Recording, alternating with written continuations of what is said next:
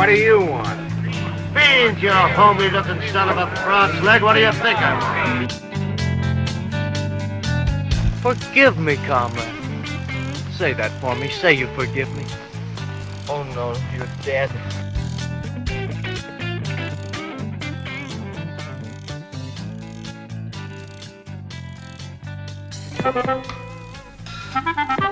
Goodness gracious me.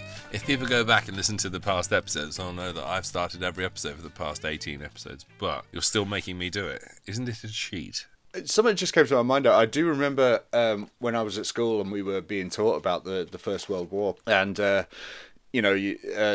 was a lot of poetry abound around those days, and they tried to get us all to write a war poem. And I took lyrics from an Iron Maiden song about the First World War and handed that in, and I got an A. Absolute anything to disprove that. If anything, it proves that Maiden write good songs. Uh-huh. I'm So said a middle school teacher. Oh, I'm kidding. nothing wrong with the English education system. Clearly. Do you know what? I don't care. I'm gonna use that as the opening. Hello and. I'm editing this one, so we'll see. Oh damn it! You are as well, aren't you?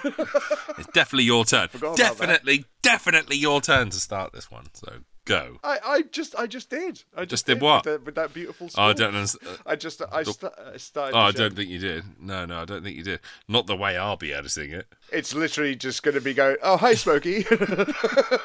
No, I'll say something along the lines of, goodness gracious me. If people go back and listen to the past episodes, they'll know that I've started every episode for the past 18 episodes, but you're still making me do it. Isn't it a cheat? Right.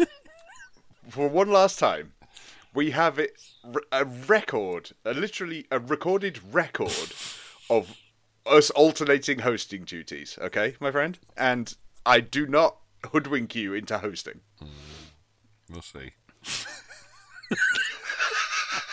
I'm joking, of course. Anyway, welcome to All the Best Lines.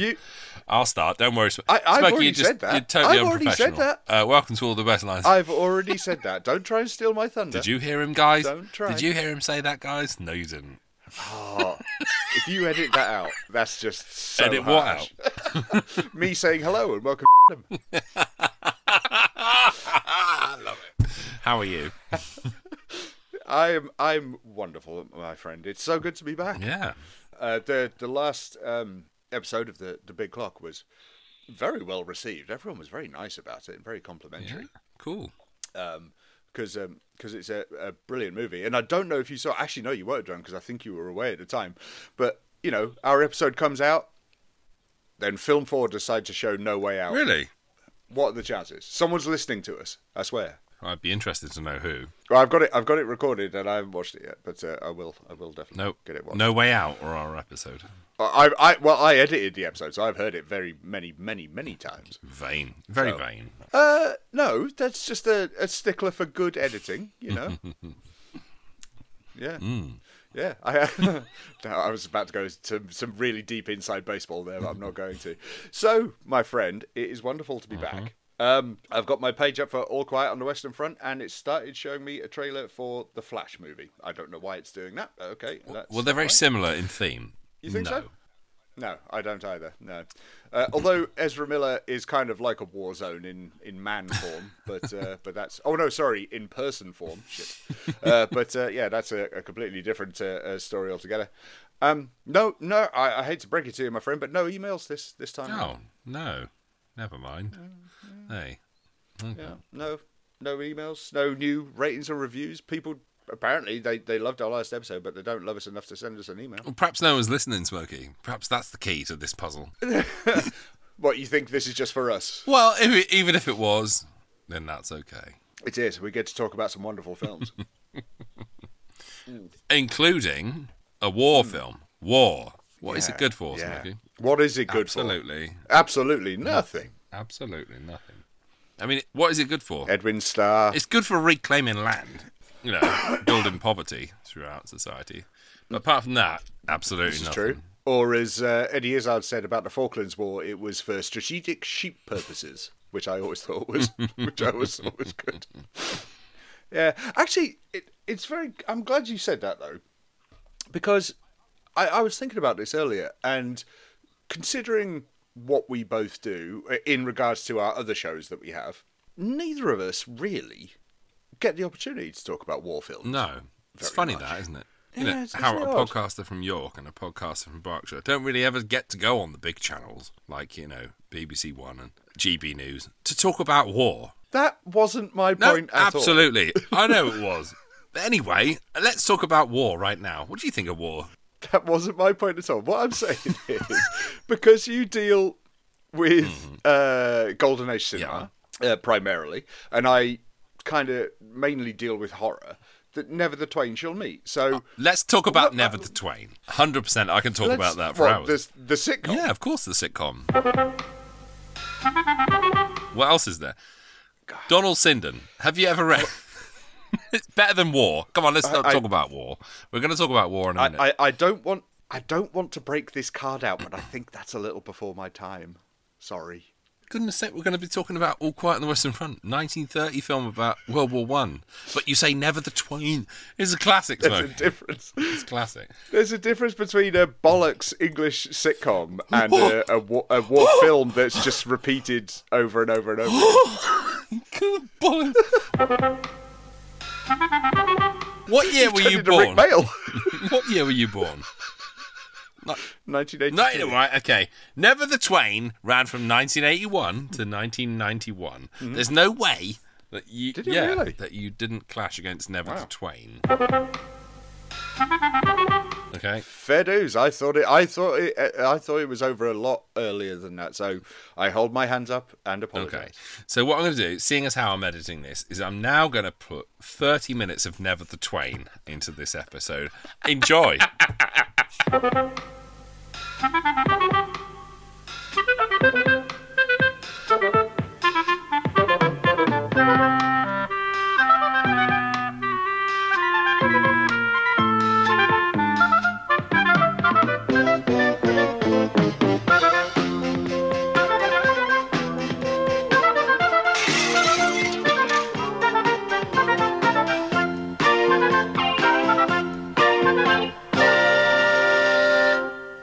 I never thought old Smallbridge could move so fast. Little Welsh legs going like pistons. Dad, aren't you being a bit juvenile? Certainly not. It's the privilege of middle age. Only children aren't allowed to be juvenile. Besides, some people enjoy a little smoke with their morning coffee. You know he'll only pay you back. Probably plays violin with the window open. Oh, no. Lucifer cured him of that. Didn't you, Lucifer? Jumped in and leapt on him. Thought it was a mating call. I think you're behaving like a couple of kids. No, you're not. But no, I really wanted to ask you this though. Where do you stand with? I really like war movies? Never the Twain. That's where I really stand. When we discussed Stagecoach, which again, you know, it's a subject like westerns we neither of us really talk about very much. And we talked about John Wayne at the time. So obviously we sort of drifted a little onto the war films there. But what is your sort of personal opinion with war movies? Are you a fan? Do you watch them often? Or I would just like to know. I find it very interesting. The ones I find interesting are ones that are not about the war, but about the people in the war. If there's a character study, it's like westerns as well. It's like any genre. If you make it about the people or a certain situation, then I think it's very, very interesting. All Quiet on the Western Front is, I would say, probably the most war-centric war film that I admire. It's like Schindler's List is about a man who tries to rescue people when there's a war happening around him. And because you get to see the heart of the man, it becomes way more personal and even more brutal at points. That's what I'd like about. Oh, yeah, no one can like a war film. But I mean, there are certain types of stories that happen during wartime that show what people were going through without showing the machinations of he moved there and then this unit went up to this point and then this plane flew over this point and then this many barrages happened and then they moved these units to this town. I find all of that stuff quite stultifying. Not because war is boring, of course it isn't. If you're living through a war, it's terrifying, but as a form of entertainment, it doesn't really work. But, you know, All Quiet on the Western Front, I think, is a prime example of a war film that follows a human being instead and takes it to some surprising places. It's like westerns. Stagecoach is, I think, a great Western because it focuses on the characters. It doesn't matter that they're in the Old West. They could be in space. They could be in the world of today. They just focus on push these 6 characters into a confined space and watch what happens. It just so happens to be set in the Old West. Funnily enough, same with High Noon in that respect, really. Yeah, it's basically about a danger that's coming, and a man has to shore up support and finds that the people he thought he could count on, he can't count on. You know, it could be it. It could be set in any time or any place. Funnily enough, I've just done a show on westerns, and I talk about Apache drums, which is a Val Lewton, the last film Val Lewton ever produced, and it's a western. But it is, I would say, more of a horror film. And it's really well done. It's incredibly well done. It's about these town who have to take refuge in a church. And the church is being attacked by these Apaches. And they are not sure when they're going to come, and they can't defend it. So every now and then you get these horror shock moments where someone jumps in squealing. I was going to say, that sounds like a zombie movie. It's exactly what it is. It's Night of the Living Dead, but with Apaches. And it's a brilliant film. Wow. And there's also another film I talked about called Three Godfathers. It's about 3 outlaws who just rob a town. And then they go out into the Old West thinking they're going to get away, and they find a woman who has got a baby, and she dies and says, "Look after my child." And the only way they can ensure that this baby doesn't die is if they take it back to the town they've just plundered. So it becomes this moral quandary. Wow. That's the nearest town, so they can't keep it alive. So do they keep the baby alive? Do they? What happens when one disagrees with the other? It becomes this like moral study, and I think that's the best thing about war films, Western films, those kind of big sweeping genre movies. If they focus in on the small stories, then you get the Western feel or the war feel without having to know about how guns work or how horses drink or what the mesas look like at sundown. All that stuff I find it kind of just a little bit unnecessary. War, especially, it's the grimmest subject anyway. But as long as they don't focus on the war and the human stories, like Casualties of War by Brian De Palma with Sean Penn and Michael J. Fox. Oh, Michael J. Fox. It's a great movie and really gut-wrenchingly dramatic and everything. It's a horrible, horrible story to watch, but it's if you boil it down to its essentials, it's about a group of people who kidnap another person and subject them to horrors, and then about bringing these people to justice. So... yeah, that's what. Anyway. I haven't seen that film in a long time. I remember, as you say, it's hard to say enjoyed, but I remember it being a very good film. Yeah, the drama of it is probably is what Michael J. Fox's best drama. Oh yeah, absolutely. Yeah. What do you think about war films anyway? I think there's where morality comes into it. I think there's always going to be a question around them. I mean, something akin to. Should films be made about this? So say something like, a few years after 9/11 happened, and a couple of movies came out about that, and it's like, should you really be doing this, even if they are heroic stories or they're patriotic stories? It's sort of like, should you? And then something like Patriots Day with the Boston bombing and things like that, and it's sort of like, should you really be going for this angle? But I think where war films differ is exactly what you said, is that if you don't, just focus on gung-ho, blood and guts for glory, I think that's where the waters get a little muddy. And I think, what was the film, what the hell was it? Green Beret with John Wayne. Yeah, the Green Beret. Which is famously the only pro Vietnam movie ever made. And that irks. I can't really get on board with that. But when it comes to something like All Quiet on the Western Front, which is it's showing the. I mean, we'll get to it, obviously, but it shows the propaganda at the beginning and then the deconstruction of the human soul, and then it goes into the horrors of war. Then I think there's a lesson to be shown there, and I think where war movies are concerned, it's a valuable tool to have. But I mean, you can analyze these things over and over again.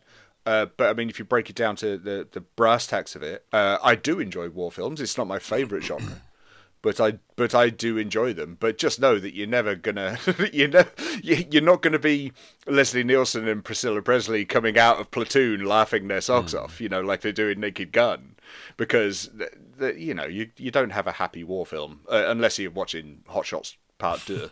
But that's not what they're there for.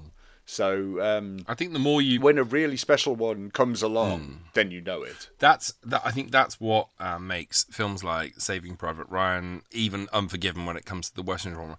If you keep boiling down, get away from the Western genre itself, get away from the war genre itself, and keep boiling down until you find a person you can focus on and the small problem they're having during that conflict or during that, that story. Yep. I think those are the ones that work for me. In terms of, I agree. I think wars and westerns for me are part of the same thing. Everyone thinks of them as boys' own adventures. Go out there and pick up your gun and go off and kill some baddies and stuff like that. It's like that with westerns and war films. So that's why I keep equating them together. It's a bit like newspapers, isn't it? You have a human interest story in the middle of tragedy, because it breaks up the flow and it makes it a lot easier to take. Yeah. Or understand. It's hard to empathise with a troop of people walking over a hill and firing down another troop of people who you don't know. But if you pick one person out of that and you tell their story, I don't know, it enhances the horror, it sort of brings out the drama, it emotionally connects you. Yeah. And so films like The Longest Day or war films where the characters are the battlefield instead of one person, I find it hard to connect with those. So war films for me are always a little bit, I don't want to see just blood and guts and shooting and stuff. Like Full Metal Jacket is a great film, but I don't want to be, I don't know. It's a bit grim as well. I don't want grimness. When I sit down to watch a film, it's very rare that I say, God, I want to be shocked and God, I want to be appalled. I can't think of many instances that's happened in my life. But if there's some kind of beauty or some kind of emotional connection behind it, then I'm always up for that. It doesn't matter what scenario they're in. Something interesting there, though, that just occurred to me is that, we're talking about war and Western being somewhat thematically similar, is that you go into any high street retailer of films, because I worked at one for several years, is the war and Westerns are but always together. Yeah. There's always a war/Western section. And that's curious, isn't it? I just suddenly realised that. But yeah, do you have a favourite war film? Oh, it's a hard question to answer, isn't it? I mean, Schindler's List, I think, is a masterpiece. Would I ever watch it again? Agreed. No. It's watching. No, I've got no real exactly, but I remember being extraordinarily affected by it. All Quiet on the Western Front. This version, for me, that we're going to talk about today, it's so impressive. I'm so impressed by it every time I've seen it. But do I ever think to myself, God, I'm cooking dinner, fancy a bit of All Quiet on the Western Front? No one does they? So it's a hard question to answer, I think. But I mean, as a more films I admire, I would say war films. I think Schindler's List, I think, is a masterpiece because Spielberg, aside from the artistry, I mean, there's a whole scene at the beginning where it's just Oscar Schindler getting dressed to go to a dinner to talk about. Yep. How he wants to put together a factory. Just that whole scene where he is getting dressed and pinning on his Nazi badge. You don't even see his face for the first sort of minute or two. He's pinning on his Nazi badge and he's putting on his watch. And all you see is the watch coming on and the Nazi badge coming on. And you see him taking a moment before he picks up this ornament and pins it to himself. And you think to yourself, I instantly know everything about this guy. He hates being a Nazi, yet he is adorning himself with Nazi memorabilia. He's going down and he is the guy I'm going to be rooting for. And it's incredible because it's just 6 or 7 shots of objects and the chest of a man. So I think in terms of artistry, it's hard to argue against Steven Spielberg's. Agreed. Yeah. I mean, I like to take the odd pot shot at Spielberg every now and again because I think some of his output has been less than good. But there is no. I don't think he. There's no denying how good he is as a director. He's one of the best, granted. But he picks some odd things to do, and I, some things I can't look past and sort of go, well, that's just mediocre. I mean, your direction is great, but it's a mediocre film. Everyone's been there. Hitchcock did it as well. Yeah. He's a great director, but there's a couple of mediocre ones in there. But then you look at something like Schindler's List, and then you look at something like, which I think is a massively underrated Spielberg movie, is Bridge of Spies. I think it's a Very masterpiece funny as you well. should say that. I was just thinking, Bridge of Spies for me falls into that category where, like, between sort of the 70s and the early 90s, everything he did was an event. It was like a massive thing. Sure. So when he announced he was doing Schindler's List, every kid in the world was like, "Oh my god, dinosaurs are the greatest!" And it was such an Jurassic Park. Yeah, sorry, Jurassic Park. There were dinosaurs in Schindler's List. Oh, I'm gonna so edit that bit. No, keep it in. But you know what I mean? It's like everything he did was a massive deal. And then all of a sudden, I think late sort of 90s, maybe early 2000s, he started doing these smaller pieces that were like genre pieces, which I really like. I really like Munich, and I really like, I enjoyed Munich. But there's lots of stuff to be fond of. But he sort of went away from event cinema. And then every now and then he pops back up with, like, a War of the Worlds or, a Ready Player One or something. Ready Player One, yeah. But between those things, he does like 3 or 4 smaller pieces that you can just tell he's like, I'm Steven Spielberg. I get to make these films. Like, throw money at me. I promise I'll make the money back. But, they won't be as well regarded as, Jaws or Schindler's List or Jurassic Park or something. And you think to yourself, what? You've kind of earned it, dude.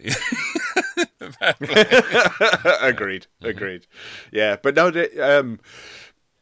me, as I say, I love Bridge of Spies. I think it's absolutely wonderful. But as you say, Schindler's List and Saving Private Ryan, I mean, they're stories he wanted to make, and that's absolutely fine.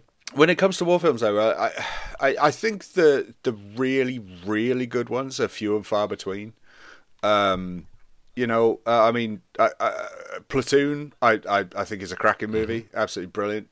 I'm going to be a bit controversial and say I'm not a fan of The Deer Hunter. Same. Yeah, Same. I'm not either. Are you not really? At all. No. I just thought it was too. It was a bit too slow, a bit too ponderous. That's a perfect example of Michael Cimino lasering in on a small story during the Vietnam War, but then making it 3.5 hours or whatever, and it's like, oh, you were so close. I mean, I know it's very well regarded, but God, it's boring. Yeah. It is. It's a dull film, but I mean, again, very well made. The cast is amazing. They all give their all. I think did Walken win the Oscar? I think. Fairly sure. You're right. Actor, I think. He got best supporting actor. But for me, it's I've seen it. I don't need to see it again. But I will throw a little spanner in the works there, which is to say that my favourite war film is indeed Full Metal Jacket. Ooh, so. Okay, interesting. See, that's a film that I was utterly bored by, but maybe I need to revisit it. Maybe it's one of those things that I've just lumped in with war films, in inverted commas. I think so. Because again, it does focus on. Granted, it's a few people, but it is a select few of people who are mentally broken down to be killing machines, and I find it a fascinating thing. And of course, Ali Ermey, as the role that made him who he was. Bless him. Yeah, really. I think it's a wonderful film. It was an audition piece for Toy Story, wasn't it? Really. And The Frighteners played the same part in The Frighteners as well. Can I ask you what you think of one of the most famous war films of all time, An Officer and a Gentleman? I got nowhere else to go.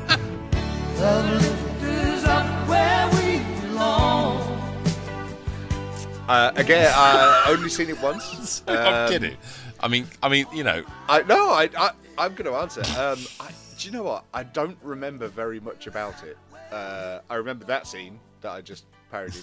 And I remember him roundhouse kicking someone in a bar, and then of course the ending with "Love Lift Us Up" and everything. I was just going to say that because love does lift you and I up where we belong, doesn't it? Doesn't it, Jess, darling? Yeah. We're in a hammock together. Yeah, but no, I don't remember much about that film. Funny that. Anyway. Hang on. Actually, no, we're talking about it. Didn't Lou Gossett Jr. win an Oscar for that movie? Let's check. I'm sure he did. By the way, right, we just mentioned, right? So, Yes, he did. To the Deer Hunter. He won Best Supporting Actor. Thank you. Look at my memory suddenly working. But also is the fact, right, those people won those Oscars. Great, well done to them. Liam Neeson didn't win one for Schindler. He was nominated. I remember. How the hell is that I know. possible? I know he was nominated. but- Who won against him that year? By the way, I'll just quickly say, An Officer and a Gentleman was made on a budget of $7 million in 1982, by the way. Yeah. And took $190 million, which is almost 2,000%. Sorry.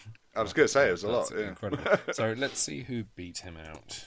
It had to have been a spectacular performance. I remember because it won Best Picture, won Best yeah. Director, won Best Adapted Screenplay, won Best Original Score, won Best Film Editing, Cinematography, and Art Direction. It won 7 Oscars. So John Williams' score for that one, I'm assuming. Yes, yeah. It was Tom Hanks for Philadelphia. I mean, I have to say that's okay. I don't mind that one. I mean, yeah. I mean, it's not. I remember seeing Philadelphia. He didn't lose to Rami Malek for playing Freddie Mercury, so it's like fair dues. But if you're losing to Hanks for Philadelphia, but then was that the first or the second of Hanks's 2 in a row? First, yeah. Hanks won first. the So next Forrest year for Gump was next. But guess who else was nominated alongside Tom Hanks for Philadelphia and Liam Neeson for Oscar Schindler in Schindler's List that year? Who do you think it was? I'm terrible with when years with what years films came out, so I'm not going to be able to answer that. I'm afraid. Give us a clue. Okay, well, there's a Daniel Day-Lewis performance in there. Which year? 93. Yes. Mohicans? Nope. My left? No, not my left foot. That was earlier, wasn't it? Nope. Yeah, it was. Yeah. Crying Game? No. It wasn't in the Crying Game. No, It was I'm out. Daniel Day-Lewis for In the Name of the Father. Do you remember that? Oh, of course. There was a Lawrence Fishburne performance for Best Actor that year. I will give you a clue. My word. His co-star was nominated for Best Actress, and she has just been nominated for Best Supporting Actress. Oh, it will be playing Ike Turner. Yes, Ike Turner, and What's Love Got to Do with It? And there was an Anthony Hopkins performance. So, I mean, just looking at the names, it's a strong year. Strong year. It is a very strong year, so fair play. Well, it can't be Silence of the Lambs, so it's going to have to be Remains of the Day? Correct. Yes. So it was Tom Hanks for Philadelphia, Daniel Day-Lewis in The Name of the Father, Lawrence Fishburne for What's Love Got to Do with It, Anthony Hopkins, The Remains of the Day, and Liam Neeson for Schindler's List. I mean, that's a pretty strong field. So it is incredibly strong field, but out of those 5, as good as Hanks is in Philadelphia, out of those 5, I would have still given it to Neeson. Really, that's very interesting. Yes. Okay. Would you not? I mean, if I could go back and do those again, I would probably give it to Anthony Hopkins for Remains of the Day. I think he was extraordinary in that film. I mean, it's a great performance. Yeah. But Tom Hanks, Philadelphia, It's close. I was very happy with that because I went to see that film at the cinema as a young man and was very, very emotionally affected by it. So. Yeah. Everyone always forgets that Antonio Banderas was in that as well. He was great. He was great, yeah. That's a really great film, actually. Yeah. It is. And I love the song as well by Bruce I love Springsteen. the Neil Young Streets. Okay, fair enough. Shall we talk about All Quiet on the Western Front? Back on track. I just thought that was a good conversation to have because we never get to talk about war movies. And granted, we went off on a couple of tangents there, but that's all part of the fun. So, obviously, last episode I asked you for a war film, and you came up with this, and obviously very timely with the resurgence this film is getting, but because of the Netflix remake, made in German. I haven't actually watched it yet. Have you? I haven't, but I am very, very intrigued to do so. Only because when too. It's come out as the kind of dark horse among the awards nominees, should we say? It's winning so many Best Picture awards now that it's making me think I need to go and watch it. But the thing is, I am so affected by this 1930 version, and I'm so affected by the let's see, what was it, 1979 version with Richard 70, Thomas. yeah. That I saw when I was a child because they showed it to us in school, and I remember being really upset by it for months. That I'm wondering whether I need another version of All Quiet on the Western Front, but the whole awards buzz around this new version is making me think that, suck it up. Watch all three versions, why don't you? After watching this, the 30 version, which I will hasten to add was my first time watch of this. I've been wanting to watch it for a long time, and so I was glad to finally see it. There's a little part of me that just sort of says, well, it makes sense to make this film now in German with Germans, because obviously the 1930s version was made in America, and the people playing the Germans are American or English, and so it kind of makes sense that after all this time they're kind of reclaiming it, even though it wasn't theirs to claim in the first place. So just to claim it and sort of say, right, well, here's the story, but from the not the Allies' point of view, and done with real life Germans. Here you are, and so that does kind of make sense to me. And so I am very intrigued to watch the remake. I think there's a little issue I think here. At first, only at first, in this version is they don't make it clear. Are we rooting for the Germans in this film? It's such a weird way of looking at it, right? I mean, obviously we're all one big melting pot now in the world, and we're, all one love and everything in Europe. Well, we're kind of still in Europe in this country, but and so you're looking at it and you sort of go, well, these are really nice guys. They're not Nazis. It's before the Nazi Party because this is the First World War, and so it's sort of like, well, I don't want to see them die. And they're sort of like, hang on, but the people they're shooting at, they're my side. And it's sort of like, And there's a real conflict in there, which I think helps the film dramatically. From a, Western European type way of looking at it. I could be wrong. That's just my opinion. Well, I mean, art was being created not just in the West. It was being created, Germany is part of the West, obviously. I don't think there's anything wrong or reprehensible about the fact that we should show these experiences not just from the Allied side who won the war, but also the German side.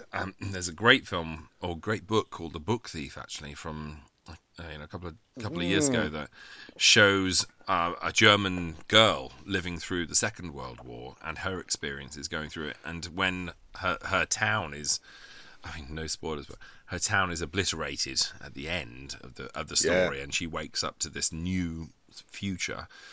I don't really think this is what I mean about focusing in on small stories. It doesn't really matter who's against who. It just matters that this girl went to sleep one night with her friends around her, and the next morning she woke up and they were all dead.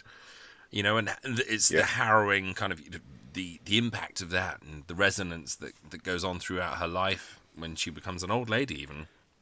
So All Quiet on the Western Front. Can I add a caveat in there? By the way, The Book Thief, the only book that has ever made me cry. Really? It made me sob like a child. I remember being a delivery driver when that book came out, and I bought the audiobook and listened, and I can wholeheartedly agree with you. It wasn't the first book that ever made me cry, or the only book that's ever made me cry, but I remember absolutely weeping like a baby. Had to pull over at a certain scene, shall we say, when Liesel has to get up and find her way through the street. Couldn't believe how emotionally impactful that was. All Quiet on the Western Front. It's brutal, and I did enjoy the film as well. By the way, it's just not as impactful as the book. It's not a bad film. Yeah, it's good. Jeffrey Rush was amazing. Yeah, and what's her name? Emily Watson, wasn't it? Yeah. I always get confused with so many other people.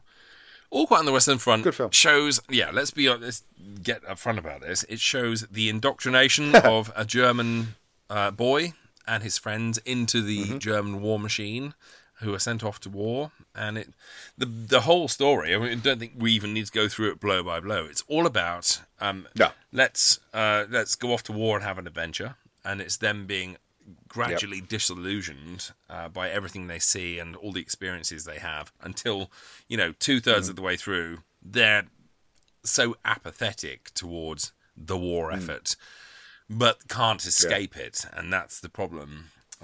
So they've just become beaten down and beaten down and beaten down by what's happening. It's a tough story to watch, but really valuable. It really is, but absolutely. But I watched this for the very first time. I watched it yesterday for the very first time, so it was fresh in the mind for when we recorded. A little behind the curtains for the listeners. We were meant to record last night and we didn't, so we're recording today. So it would have been fresher yesterday, but never mind. But no, and I was instantly taken in by the first 3-4 minutes, which is great, which is what you hope a movie will do to you, because it was such a clever way. Because you join the film in a classroom of young boys and a kind of not tyrannical teacher, but a very forceful and patriotic and passionate teacher. Yeah, that's right.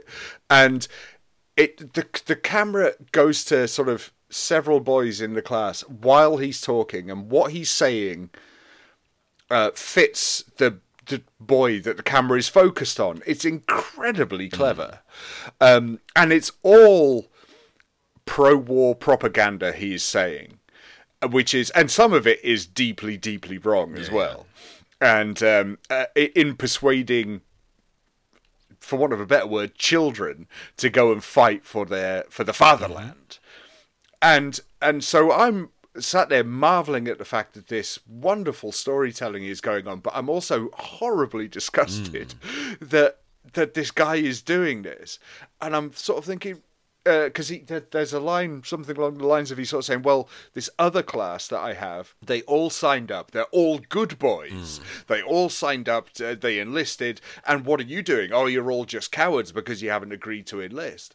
And it's like, you bastard. It's like, what are you trying to do? Are you just trying to have a day off so you don't have kids to teach? You are the life of the fatherland, you boys. You are the Iron Men of Germany. You are the gay heroes who will repulse the enemy when you are called upon to do so. It is not for me to suggest that any of you should stand up and offer to defend his country, but I wonder if such a thing is going through your heads. I know that in one of the schools, the boys have risen up in the classroom and enlisted in a mass. And of course, if such a thing should happen here, you would not blame me for a feeling of pride. Perhaps some will say that you should not be allowed to go yet, that you are too young, that you have homes, mothers, fathers, that you should not be torn away. Are your fathers so forgetful of their fatherland that they would let it perish rather than you? It's the language used is fascinating and brutal. And I was hooked. I was hooked straight away because I was just like, I need to know where this goes from here. And yeah, what an amazing start to the film. It's worth saying as well, when you boil it down to its essentials, whether it's a teacher in a classroom or a poster on a wall or an advert on the radio, all of these things are designed to, heat the blood of people who can go and, perform these tasks for governments. Sure. So whether it's, walking around a town saying, oh, have an adventure, boys, come along and kill some enemies and be a hero kind of thing. Yeah. It's really interesting because that's basically what the US did, the UK did, all of these other countries did. They did it a lot more subtly than we did in this film. I've explored it in, even the Cary Grant series I'm making at the moment for Secret History of Hollywood. The propaganda that countries use to fizz up the blood of their young men, so as that they'll feel like, oh my God, I can't wait to go and fight. But the reality when they go out there, and that's the whole genius of this Remarque novel, where Eric Maria Remarque, he sort of, the whole novel is a comment on the disillusionment of that dream that they sell you. Go to war. Well, that's what the title of the film means, isn't it? You know, they're saying, "Oh, well, you go to the Eastern Front, then you're in trouble. The West, it's fine. Yeah. You'll be all right." Yeah. You know, and that was obviously completely. You couldn't be further from the truth. But you just reminded me, and I'm sure I'll come back to this several times because it is very apt and very poignant. Is of Blackadder, you know, goes forth, and you know, there's the Hugh Laurie story of he's saying, yeah, well, once we knew they wanted us to enlist, we were leapfrogging each other down the line to go and enlist, you know, and then Baldrick says, oh well, all I had to do was bayonet sacks of straw, and I thought, well, if I can do that, I can do this in war as well. And it's that naivety. I mean, granted, that's a comedy, but it's true. It's a built naivety on facts, though. Yeah, there's such a thread of truth in that whole series of Blackadder goes forth. Yeah, I'd be fascinated to know if Richard Curtis and Ben Elton didn't. They must have used All Quiet on the Western Front as some kind of 100%. basis. I mean, you know, those are guys who know their stuff, and All Quiet on the Western Front wasn't. God, not even. It hadn't been forgotten. It was a very, very, you know, famous, and it made it okay to hate war. Yeah. You know, and that's an incredible thing to have, because it was not okay to hate the fact that you were being sent off to war, even in 1930, which was a time when, you know, if your country calls you up, you go, and you go willingly, and you're going to have the greatest time of your life. You're going to come back with medals. You know, people are going to want to be your friend. People are going to want to know what you did. You're going to bring Nazi helmets back, and you're going to. That's how they start the film, Exactly, isn't it? They say you're going to get your parents' approval. You're going to get the girls. Yeah. You're going to get the glory. Yeah. That's how they start the film. That's the whole thing. It's the sullying, it's the decaying of this dream they sell these boys at the beginning of the film. It's incredibly clever. And what I really love about this is that it's a 1930 film. In 1930, people weren't making 2.5-hour movies, and they certainly weren't making them about depressing stuff like this. They were making, you know, movies to enliven. You know, what is it? This is the first, like one of the first movies. I'm going to say the first, because, you know, you've had Birth of a Nation showing up social problems and stuff like that. Sure. But, you know, All Quiet on the Western Front won the Oscar for Best Picture because people went in there and they were expecting to be thrilled by the fanfare and the theatre of war, and instead they were sold this morality lesson. You know, you're sending your sons off to die, and this is what they're seeing when they're out there, and it's incredibly powerful. And I really admire it for that, and I really admire Carl Laemmle for having said, you know, here's as much money as you need. Tell the story the way you want. It doesn't have to be 80 minutes. It doesn't have to be 90 minutes. You tell it, and you just tell it the way you need it to be told. And it's a very long film, and I do understand that, you know, some parts of it do feel like, oh, do we need to see this? But then when you get to the end of it, you're like, you really do feel like you've lived from that point to that point. And whether it's, you know, I do think that some points you do feel like, oh goodness me, I wish this bit would hurry up. But then when you get to the end and you have the whole thing in context, you do think to yourself, we've seen a kid turn into, you know, I don't want to spoil it, but you've seen a kid turn into a corpse, and this is the story of how that happens. But you haven't just seen his body die. You've seen his soul die. You've seen his spirit die. You've seen every kind of bit of hope he's had die. You've seen him trying to warn others, but still the system has crushed him. And I think it takes, you know, 2.5 hours, 3 hours to do that. I agree, and it's also it's fascinating to watch now, especially in the 21st century. As I said, I watched it last night, and you see where some cliches were born as well. Because I mean, obviously, forgive the term, but obviously it's in black and white. But there's a massive red shirting incident right at the beginning, because you have the reluctant kid who bows into, you know, caves under peer pressure to go to war, and lo and behold, he's the first to die. And it's sort of like, well, that's a cliche, but it's like, but this is 1930. That cliche wasn't there then. This is where it was born. So, you know, bring it on. And then also is the fact that you have your main character. I'm reluctant to say protagonist, but he is your main character, who is kind of cocky and knows what he's going into, and then he escapes the war, finds he's it's kind of like Shawshank, he's institutionalized, he needs to go back to the war, and lo and behold, he dies. And it's just, and that's again cliche, but it's got to be the first to do it, and that was fascinating to watch. And by the way, the final scene of this is one of the most heartbreaking things ever. Yeah. I mean, my God, my jaw was on the floor when that final scene happened, because I didn't know what was coming, and it was beautiful and heartbreaking and devastating. But it was a stunning thing to watch. It's a stunning image, isn't it? To end this film. Yeah.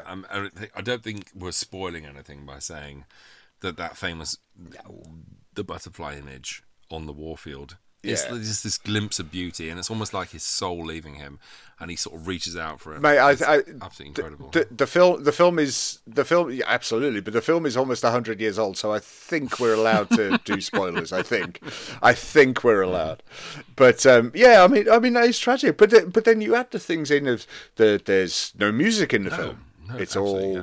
brutal. And I looked as well because as you see me sitting here right now, is how I watched the film with my headphones on. I was watching it here, and how the sound design didn't get an Oscar is criminal. I know.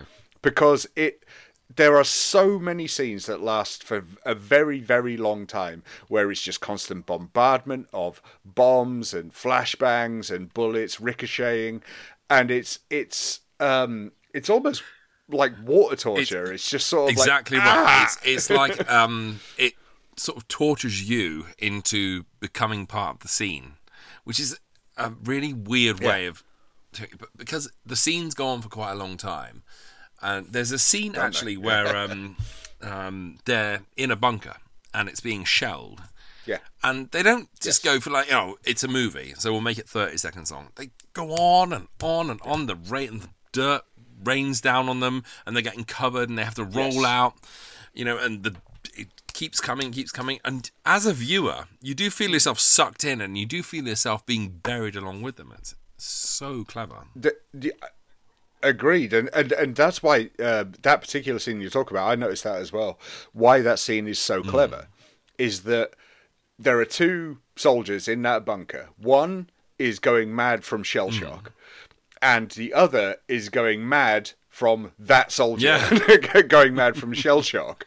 But you're the audience listening to this, and you're going, well, I can sympathize with both of you right now, because you're going crazy from that above, and you're going crazy from him, and I'm going crazy from both of you, and from that above as well. It's a minefield, forgive the pun, of just a sensory assault. I mean, forgive the comparison because this is a bit lazy, but it's a bit like the end of Texas Chainsaw Massacre. No, when you've just got that chainsaw constantly running in your ears. It's a violent assault on the senses. 100%. And I think it's a wonderful tool to have. I'm going to keep using that word because I really do think it is. It's a wonderful tool to tell people that that beginning when you were with your mates and it was all right, let's go fight for our country. It's like, well, you're not in Kansas anymore, Dorothy. You are in the thick of it now, and it's also actually going back to that. Think of how that film starts, right? So as we said, that teacher giving them hell to sort of say, why aren't you fighting for your country? They'll say, yes, and they're all excited. They go skipping down the street to sign up. The next scene is them in a hovel going, well, we haven't got any food. I mean, it's that quick. It's so quick to switch from, oh, yay, gung-ho to, oh, crap, where are we now? And this is the kind of genius of it. It doesn't focus in on, I've run out of bullets, I've run out of grenades, they're too far away for me to shoot at. They say, you're in a hole, it's being shelled, you haven't got any food, how do you survive for 2 weeks? It's that kind of personal problem. And I think it's really interesting that most war films, they come across as these like loss of innocence tales, and All Quiet on the Western Front really does that, I think, better than any other story. It's like, I've come to war, treat me well. And you go, hang on a minute, you're a soldier. Go and lie in the mud for 2 weeks without any food and one bullet and see how long you survive. And you're like, hang on, this is one that I signed up for. Tough, you've signed up. Get out there, kind of thing. It's horrible. Yeah. It's a horror story in that kind of sense. Absolutely. And there's a few scenes that really identify that, is that So they're starving, they're getting bombed, and then suddenly, what's the collective term for a lot of rats? Oh God, yeah. So it's not a flock, it's not a herd, but there's a lot of rats, right? That just suddenly evade their bunker, and everyone switches to right. Let's annihilate these rats. Yeah. They're united against a common foe, and so that was lovely to see, because obviously they can't do anything while these, while they're getting bombed the hell out of. But we can exterminate rats, and so they all band together and they get the rats. So damn clever. And then later on, even though they're all probably contracting trench foot, they're all there with these sticks with jugs on them, hoying water out of the trenches. And it's like, again, who's your common enemy? It's the water in the trench. Yeah. So let's do that. Like who? It's so damn who clever. Put that in a movie before this? It was bullets, shoot. It's all cool. You're like, well, I've got a gun. I'm being shot at. Yeah. Get down. But here they're fighting nature. They're fighting rats. They're fighting water. They're fighting trench foot. They're fighting the heavens. And what I really love about this film is that I watched it, a couple of nights ago, and I was so taken with the fact that I did not know it was a movie at points. The effects on this film are just insane for 1930s. Almost, as you say, almost 100 years old, and you never for one moment say this looks like a movie set, or they're running along a movie set, or this bomb look like a documentary. Running up, it looks like that footage that Peter Jackson turned into. That war film he made. Look, never for 1 minute do you doubt that these people are in danger. Like they're running along no man's land, and a bomb will go off by his foot and throw him up into the air, and dirt raining down. It feels like it's suffocating them. That they're jumping into barbed wire and trying to climb over, and it's ripping at their clothes. There's no moment in this film where you feel as if you're watching a movie. It's horrifying, but it's absolutely exhilarating to, like, you're watching it going, it feels like I'm in the war myself. My blood is pumping. It's incredible. Yeah, I'm glad you mentioned that, actually, because there was a scene. It was actually, it's not even a scene; it's a shot, and I was like, wow, that was incredible. And I happened to, I went on the trivia for the film, and it was something that had actually happened in war, and they took it and put it in the film. And it's a guy is literally leaping to get away from an explosion, and he grabs hold of barbed wire. The explosion happens, and all that's left is his arms. He's got that moment, and that actually. Oh my God! Yeah, when it happens as well, I remember pausing it and spinning it back and saying, "Tilda, you have to watch this." My daughter. I was like, "Just watch this moment," and she watched it and went, "Oh!" It's like, literally went back, and it's real. Well, not real in the film, but it actually happened, and it's like, oh my God! If you think, the start of Saving Private Ryan is brutal, it's literally like watching that. It's incredible. It's funny you mention that. After I finished watching this last night, and then I had my din-dins, but after that, because it just kept flashing in my head, I went back and rewatched Hacksaw Ridge. Mel Gibson. And not so much the beginning of the film, but definitely the war scenes. I reckon Mel Gibson definitely had seen this movie, because there are a lot of similarities to the fight scenes in Hacksaw Ridge to what there is in All Quiet on the Western Front. I'd agree. Especially with the sort of the lighting and the stark noise, I think. Very much comparable to this film. Something I think it's important to mention, though, about this film, which compared to, say, something we previously mentioned, as in the Deer Hunter, is there are some moments of levity in this film, which I think there really needed to be, because otherwise it would have been very hard to get through. It's a long film. You can't sit there being slowly crushed for that long, can you? No, definitely not. I suppose the main scene in question is the three lads getting away from their from their colleagues in the army and meeting three lovely French girls.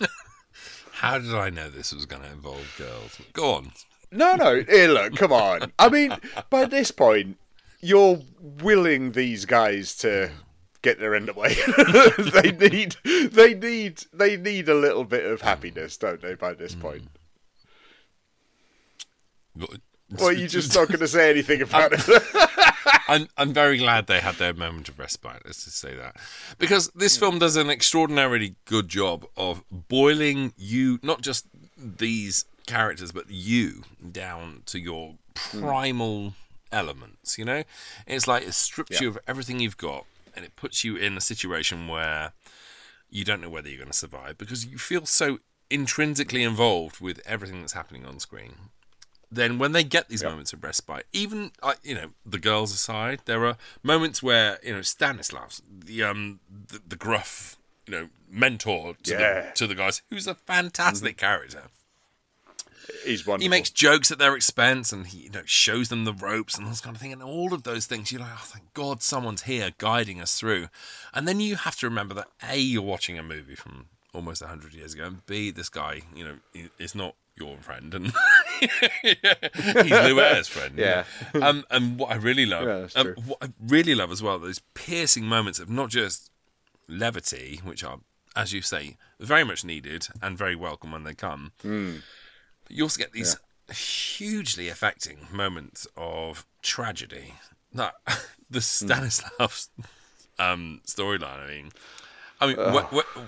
When he meets his fate, it's one of those moments, oh my God. And they don't do it with a big fanfare. He doesn't get a big speech to say goodbye and all this. It's just gone, and that's how it happens in those situations. It's not like you're carrying your friend on his shoulder and he's shot and you put him down and there's this big moment about tell my mother I said blah blah blah and give this to my love.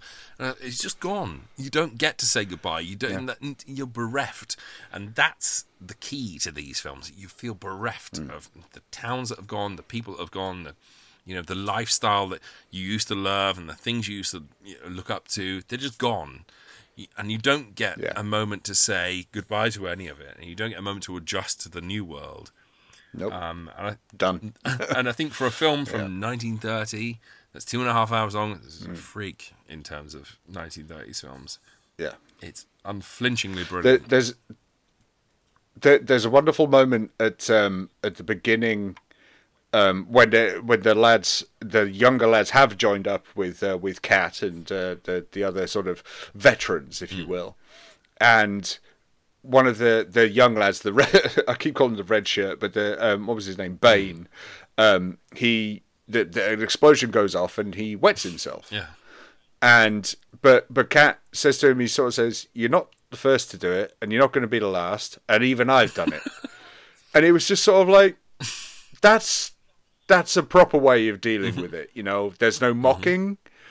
It was, you're getting shot at, so you're allowed, so don't worry. It's urine. Just get rid of it fantastic. if you need to. You're not. It's not about. It's not about posturing here. Be embarrassing if you want, but make sure you're killing the guys that were over the other side of the trench. Yeah, it's crazy. We're all scared, so it's not a problem. But there's also another scene which, again, it kind of goes back to a little bit to what you said before, that maybe a scene is taking a little too long, but then, as you say, when you get to the end of the film, it all kind of makes sense. And it's when our main character of Paul, played by Louaire's, is in a bolt hole with a corpse. And he's there for a very long time. Yeah, I mean, granted, he's not dead the entire time, but he's trying to help him and keep him alive. And that, I mean, you could easily take that scene out of the film and it wouldn't make any difference. But I'm so glad it was there because it's brutal, but it's also human. And it was very powerful because of that. And it gave me more respect to the film because they had that scene in. It was just one of those scenes where you just sort of go, all right, well, I don't really know why this is taking so long. And then you sort of go, oh, okay. I get it. When now. you see it, and with a bird's eye view, the whole film is kind of perfect. And what I really love about it is that he starts off as a boy, only ages in real time terms by about 18 months to 2 years, but seems like an old man by the time the film was finished, and even preaches to boys roughly his own age near the end of the film and says, for God's sake, don't believe anything they're telling you. And then, because he's so conditioned, has to go back to the front line. I think Lou Ayres is extraordinary in this film. I think there are moments where you do think, oh, that's a bit of an acting choice. But if you look at his performance as a whole, he goes from young idealistic boy to beaten down, savage, desecrated old man in the running time, and it's a bloody brilliant performance. And it's that line, I've just pulled it up. He says when he's talking to the lads, he says, "Oh, you still think it's beautiful to die for your country? The first bombardment taught us better. When it comes to dying for country, it's better not to die at all." Yeah, I mean, it says everything, doesn't it? You come at the right moment, Bowmer. Just at the right moment. And as if to prove all I have said, here is one of the first to go. A lad who sat before me on these very benches, who gave up all to serve in the first year of the war. One of the iron youth who have made Germany invincible in the field. Look at him, sturdy and bronzed and clear-eyed, the kind of soldier every one of you should envy. Oh, lad, you must speak to them. You must tell them what it means to serve your fatherland. No, I can't tell them anything. You must, Paul. Just a word. Just tell them how much they're needed out there. Tell them why you went, what it meant to you. I can't say anything. If you remember some deed of heroism, some touch of nobility, tell about it. I can't tell you anything you don't know. We live in the trenches out there. We fight. We try not to be killed. Sometimes we are. That's all. No, Paul. I've been there. I know what it's like. But that's not what one dwells on, Paul. I heard you in here reciting that same old stuff. Making more iron men, more young heroes. You still think it's beautiful and sweet to die for your country, don't you? Well, we used to think you knew. But the first bombardment taught us better. It's dirty and painful to die for your country. When it comes to dying for your country, it's better not to die at all. Brilliant film. It's a brilliant story. That I would say the 79 version as well with Richard Thomas is equally as good. I have yet to see the new one. I haven't seen it. I'll have to check it out. The Richard Thomas one is fantastic. I would say it's a bit more overly produced than this one. This one is really raw, which I think is a real selling point for it. It's hard to recommend it. What do you think? Do you think it's hard to recommend this film? Because it's 2.5 hours of relentlessly declining humanity all the way through. But as a piece of art, it's kind of brilliant. You know, I mean, you never feel like you're not in a war. You never feel like you're in a movie. You do feel like you're watching people die and be desecrated by the grimness of life. And when you get to the end, there's this moment of beauty that kind of, I don't know, it never leaves you, I don't think. I think you'll be thinking about that butterfly in his hand for years to come, and it ever really leaves you. So in that way, it's kind of it's a piece of art. It's kind of fantastic. Let me put it this way in answer to your question. A few days ago, was it last week? Either or, it doesn't really matter. I was asked by a mutual friend of ours, who shall remain anonymous. They said, "Are you doing All the Best Lines soon?" And I said, "Yes, I am." This was before I tweeted out about the episode. I said, "Yes, I am." I said, when I suggested a war film to Adam, though, I didn't realise the one he picked was 2.5 hours long. so I was sort of like, so I'm gonna learn my lesson for next time. But because we stick with Golden Age cinema here on All the Best Lines, and they're normally between if we're lucky, 60 hour and 90 minutes. So. Yeah, and then suddenly it was sort of like, it's like an hour and a half long, and it was all right. So 2.5 hours long. So it's like, oh, but would I recommend it? Yes, I would. I think this is a valuable, I'm going to use the word again, tool for people to understand the harsh realities, especially, well, not only of war, but of humanity as well. And not to mention, I think we have to, put the nail on the head and say this annoyed Hitler, so he banned it. So anything that annoyed that little then I think is good in my book. So yeah. I mean, how can you not recommend this film? I mean, there are, as we said before, there are some war films that they're just not worth your time. But there are some that are vastly worth your time, and this is definitely one of them. It's an exceptional piece of work, and I'm so glad I've seen it now. And as you say, I, don't get me wrong, I'm not going to be in a rush to watch it again. But there are certain scenes in it that won't leave my memory for a very long time. Would you like to watch this in the cinema? Proper, full on restoration, proper surround sound. Would you do that? I think it would be okay to do that now because I'm very familiar with what's going to happen. I remember the first time I watched this film just being, for want of a better term, completely shell-shocked by it. And I think that's the effect you come out at the end of it with. Unless you're, if I'm familiar with the story, it's like, something like Irreversible or Issue the Killer or something like that. You know what's going to happen. Oh, wow. And it's fine. Okay. You can go back in there and watch the better frame rates and things like that. But All Quiet on the Western Front is a very grim film, but it's very worthy. Most of these films that come along, like Schindler's List, they're very hard to watch, but they make you feel things that it plumbs into the depths of yourself that you didn't realise were there. And it's great to sometimes pull those things out and look at them. But I wouldn't say, Friday night, couple of beers, you got an hour and a half. All Quiet on the Western Front. It's not going to send you to bed with good dreams, but it's definitely a piece of art. Well, to be fair, you'd have to watch it on double speed if you only had an hour and a half. That would be weird. It's not the kind of thing you watch and be uplifted by, let's be honest. But that said, if you have any kind of opinions on war, it will either confirm or maybe change them for you, which is what all good art should do. That's how I feel about this film. I don't want to get too political about it, but when you read nowadays about so many, I'm saying in the US mainly, but so many books being banned, and then of course they're going back and they're correcting. It's been in the news all week about correcting Roald Dahl's stories.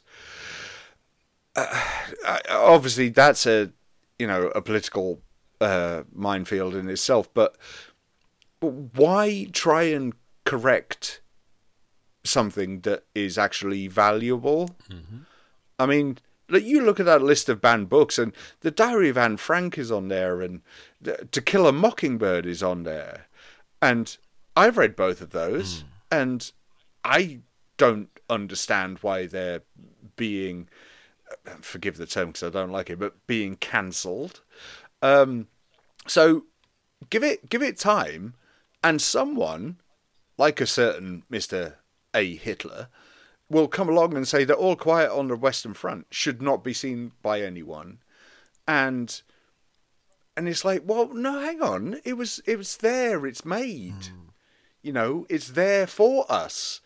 You have the choice of not wanting to watch it, but yet you then turn around and say, well, no one should watch it. And it's like the people trying to get Blazing Saddles cancelled. And it's like, but the stupid people in the film who lose are the racist people. That's good. That's a positive thing. And so I can really see something coming to bite this film soon. And I really hope it doesn't. Yeah, I the problem is that without getting into anything political, I don't think All Quiet on the Western Front or To Kill a Mockingbird, those films, I don't think they do explicitly say you should feel this way. All they do is present a situation, And if that situation makes you feel uncomfortable, you tend to say, I don't want to look at it, therefore I don't want these people to look at it either. Which is where the problem comes with censorship.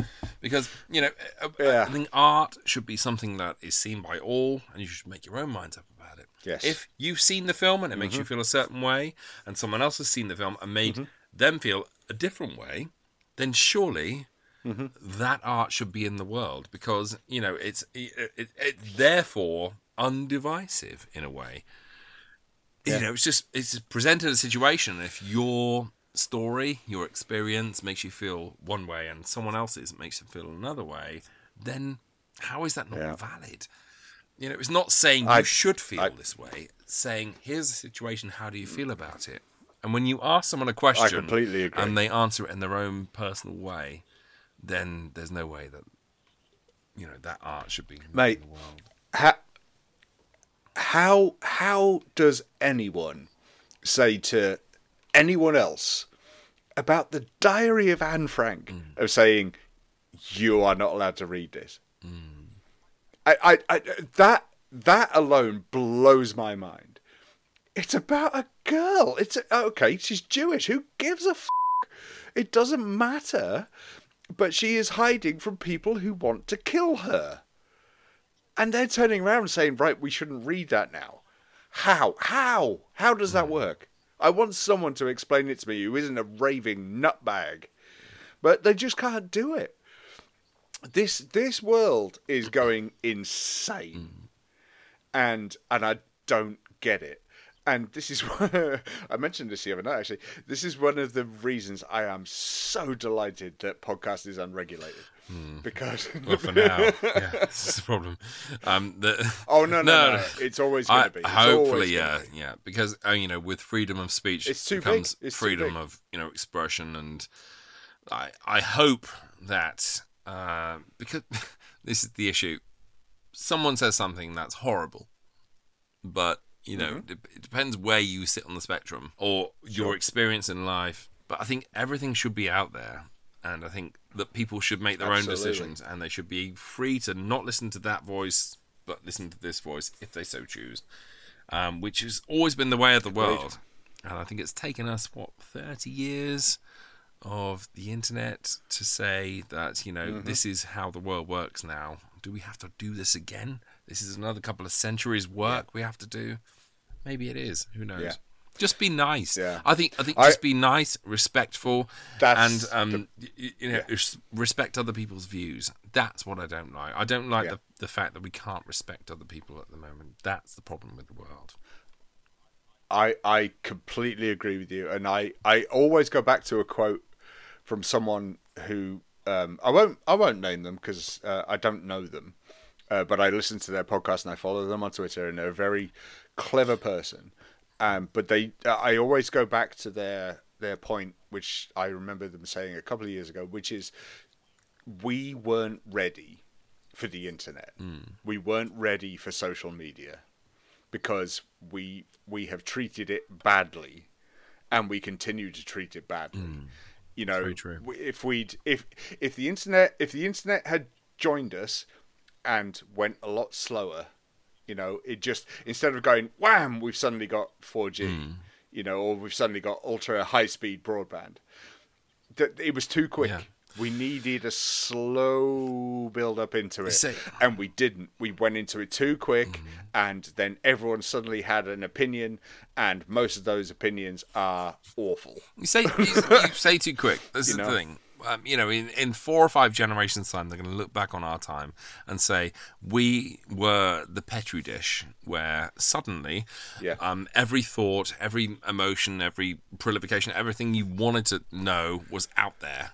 And all we needed to do was sort out a system by where we filter that information to our own sensibilities. It's an incredibly stupid, long-winded way of saying that we are currently the human beta testing period for the internet. And eventually it will be sorted out. really are. We will sort it out, and we will evolve as a species. I would just like to say one thing, though, before you do, which is that I'm surely the greatest thing to come out of the internet is you bugging your kids by saying the TikTok. You TikToking your friends. Are you on the TikTok? You're TikToking your friends? I think we can all agree that is the Stop greatest thing. TikToking that your friends, please. I'm trying to drive a car here. Anyway, Smokey, to get back to the point. Yes, question. Let's get some ratings on this film, because what do you think of this film, and what rating would you give it? It's a masterpiece. It's an absolute masterpiece. I was very dismayed to learn that this isn't in the IMDb top 250 of all time. Is it not? Wow. No, it is not. It's got a rating above 8, which normally guarantees you to be in the IMDb top 250, but it just misses out, sadly. It's an incredible film. It's a gut punch of a film. The acting is wonderful. As I said, the fact the sound design or sound coordinator, whatever you want to call it, didn't win an Oscar for this is a crime. Because I was, as I said, watching this wearing headphones, and it was incredible. What a spectacle! I am curious to watch the other two versions. I will do that, but for this one, it's beautiful and brutal in equal measure. Before we started recording, I had rated this a 9. And then we got talking, and I'm thinking, I'm doing a U. I'm sort of going, what am I taking a point away for? I don't quite know what I'm taking a point away for. It's a masterpiece. It's a 10. Wow! It's a 10. What a film. It's still not my favourite war film. That still belongs to Full Metal Jacket, but this is damn close. Wow. Yeah, it's a spectacle, and it needs to be seen. It needs to be used as an educational tool, I think, for as we said, it's nearly 100 years old, and it needs to be continued to be viewed. And I think the recent success of the remake can only help it, because there's going to be a lot more people who are going to go back and see what the comparison is, so that can only help. But yeah, an absolute masterpiece. It's incredible. It's a 10 from me. How about you, my friend? It's a 1 out of 10. Thanks. What are we doing next time? Utter bollocks. No, it's a... Where is this? It's very rare that you get a story that lands so well with from 100 years ago that still lands today. And I think that doesn't feel patronising and doesn't feel like it's preaching down to you at all. But it still feels resonant and applicable to the human condition, which is unfortunately ongoing. We have the war in Ukraine, and we have conflicts all over the globe, and you have to keep saying to yourself, stop thinking this is a glamorous pursuit. You're rushing to death, and for someone to have captured that so perfectly 100 years ago it's hard to call it a gift to humanity. It's more like I'm so glad it's there. And has been there throughout my lifetime, before I was born, and will be there after I'm dead. So, sure, you can't mark it down in any way. It's a total 10 for me. It's a brutal, unflinching, emotionally affecting, fascinating, incredibly involving movie that works as not just a piece of entertainment, but also it's like stepping through a window into a trench, and you feel as brutalized and as desecrated by the effects of war as Lou Ayres does, who gives a fascinating performance. I really love him in this film, and he is Dr. Kildare for me. Wonderful. He's always been like Dr. Kildare, the doorway to hell, that kind of guy, who's always seemed a bit like a little bit childish and a little bit. I love him in films, but he feels very fake. But in this, he is brilliant, and I'm so glad you liked it. And fantastic movie. I wouldn't say watch it and enjoy it, but make sure you watch it at least once in your lifetime, because it will do things to you that you never thought possible. It's I mean, it's never going to be an easy view, but it needs to be seen. There's a little something just hit me in the head that you ever see the I think it was a TV movie called about the Battle of Culloden. No. And so there was the battle in the 1700s, and they filmed it like a kind of there was, it's the 1700s, but there's a reporter there, and he's watching these people fighting each other, and it's very clever, and I think that must have been influenced by this as well. It was I highly recommend you watch that. Again, not an easy watch, but very interesting. So hang on a minute. This and Out of the Past, I think, are our only two 20s out of 20. All right. I'm just gonna have to. I mean, it's a criminal shame that Devil Doll won 20 out of 20. Seeing as how that's one of them. I could only give that. Oh, you stop it! Did we give Kind Hearts and Coronets? Did we give that? I can't remember now. My memory's you gone. probably gave that a 9. You're very mean. I'm not mean. I'm sparing with my 10s. All right. There's a big difference. Sure, hun. Oh, really? But but shut up, you tat. But I am delighted that you brought this to the table, because what a fantastic movie. It's a cracker. But before we leave, we have to do the usual thing of presenting something for Adam to pick next. Now I'm going to give you 3 choices. Ooh, go on.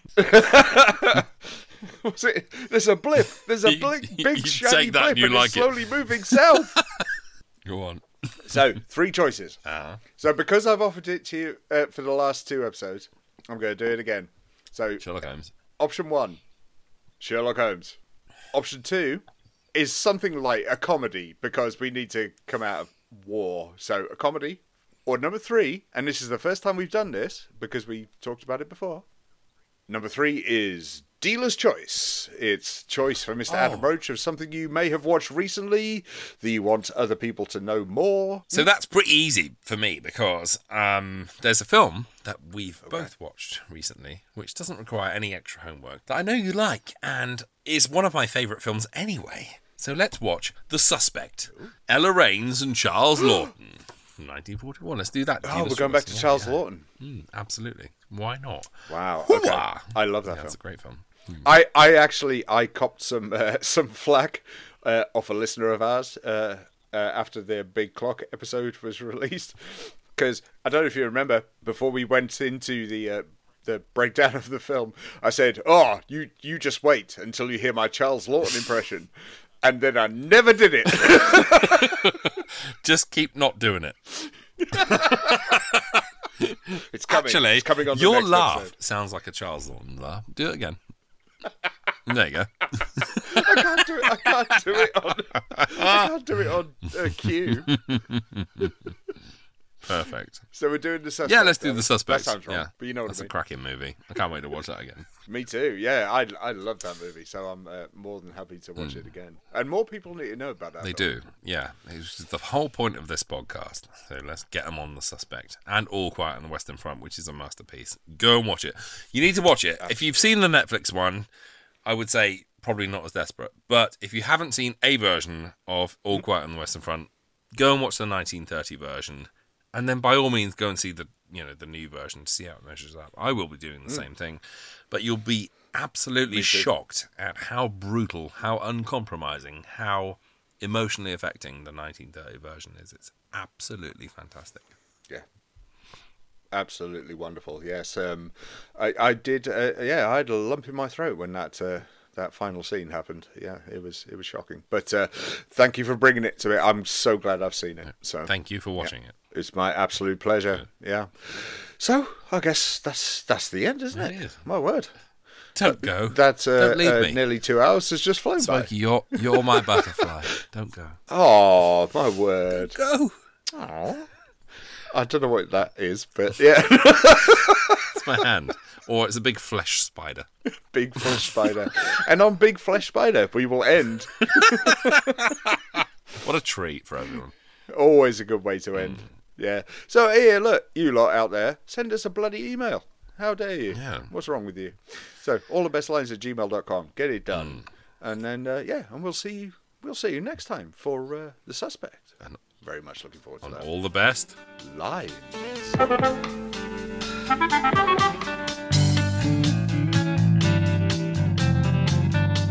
So when he announced he'd do Schindler's List, every kid in the world was like, "Oh my god, dinosaurs are the greatest." You know, and it was such an Jurassic Park. Yeah, sorry, Jurassic Park.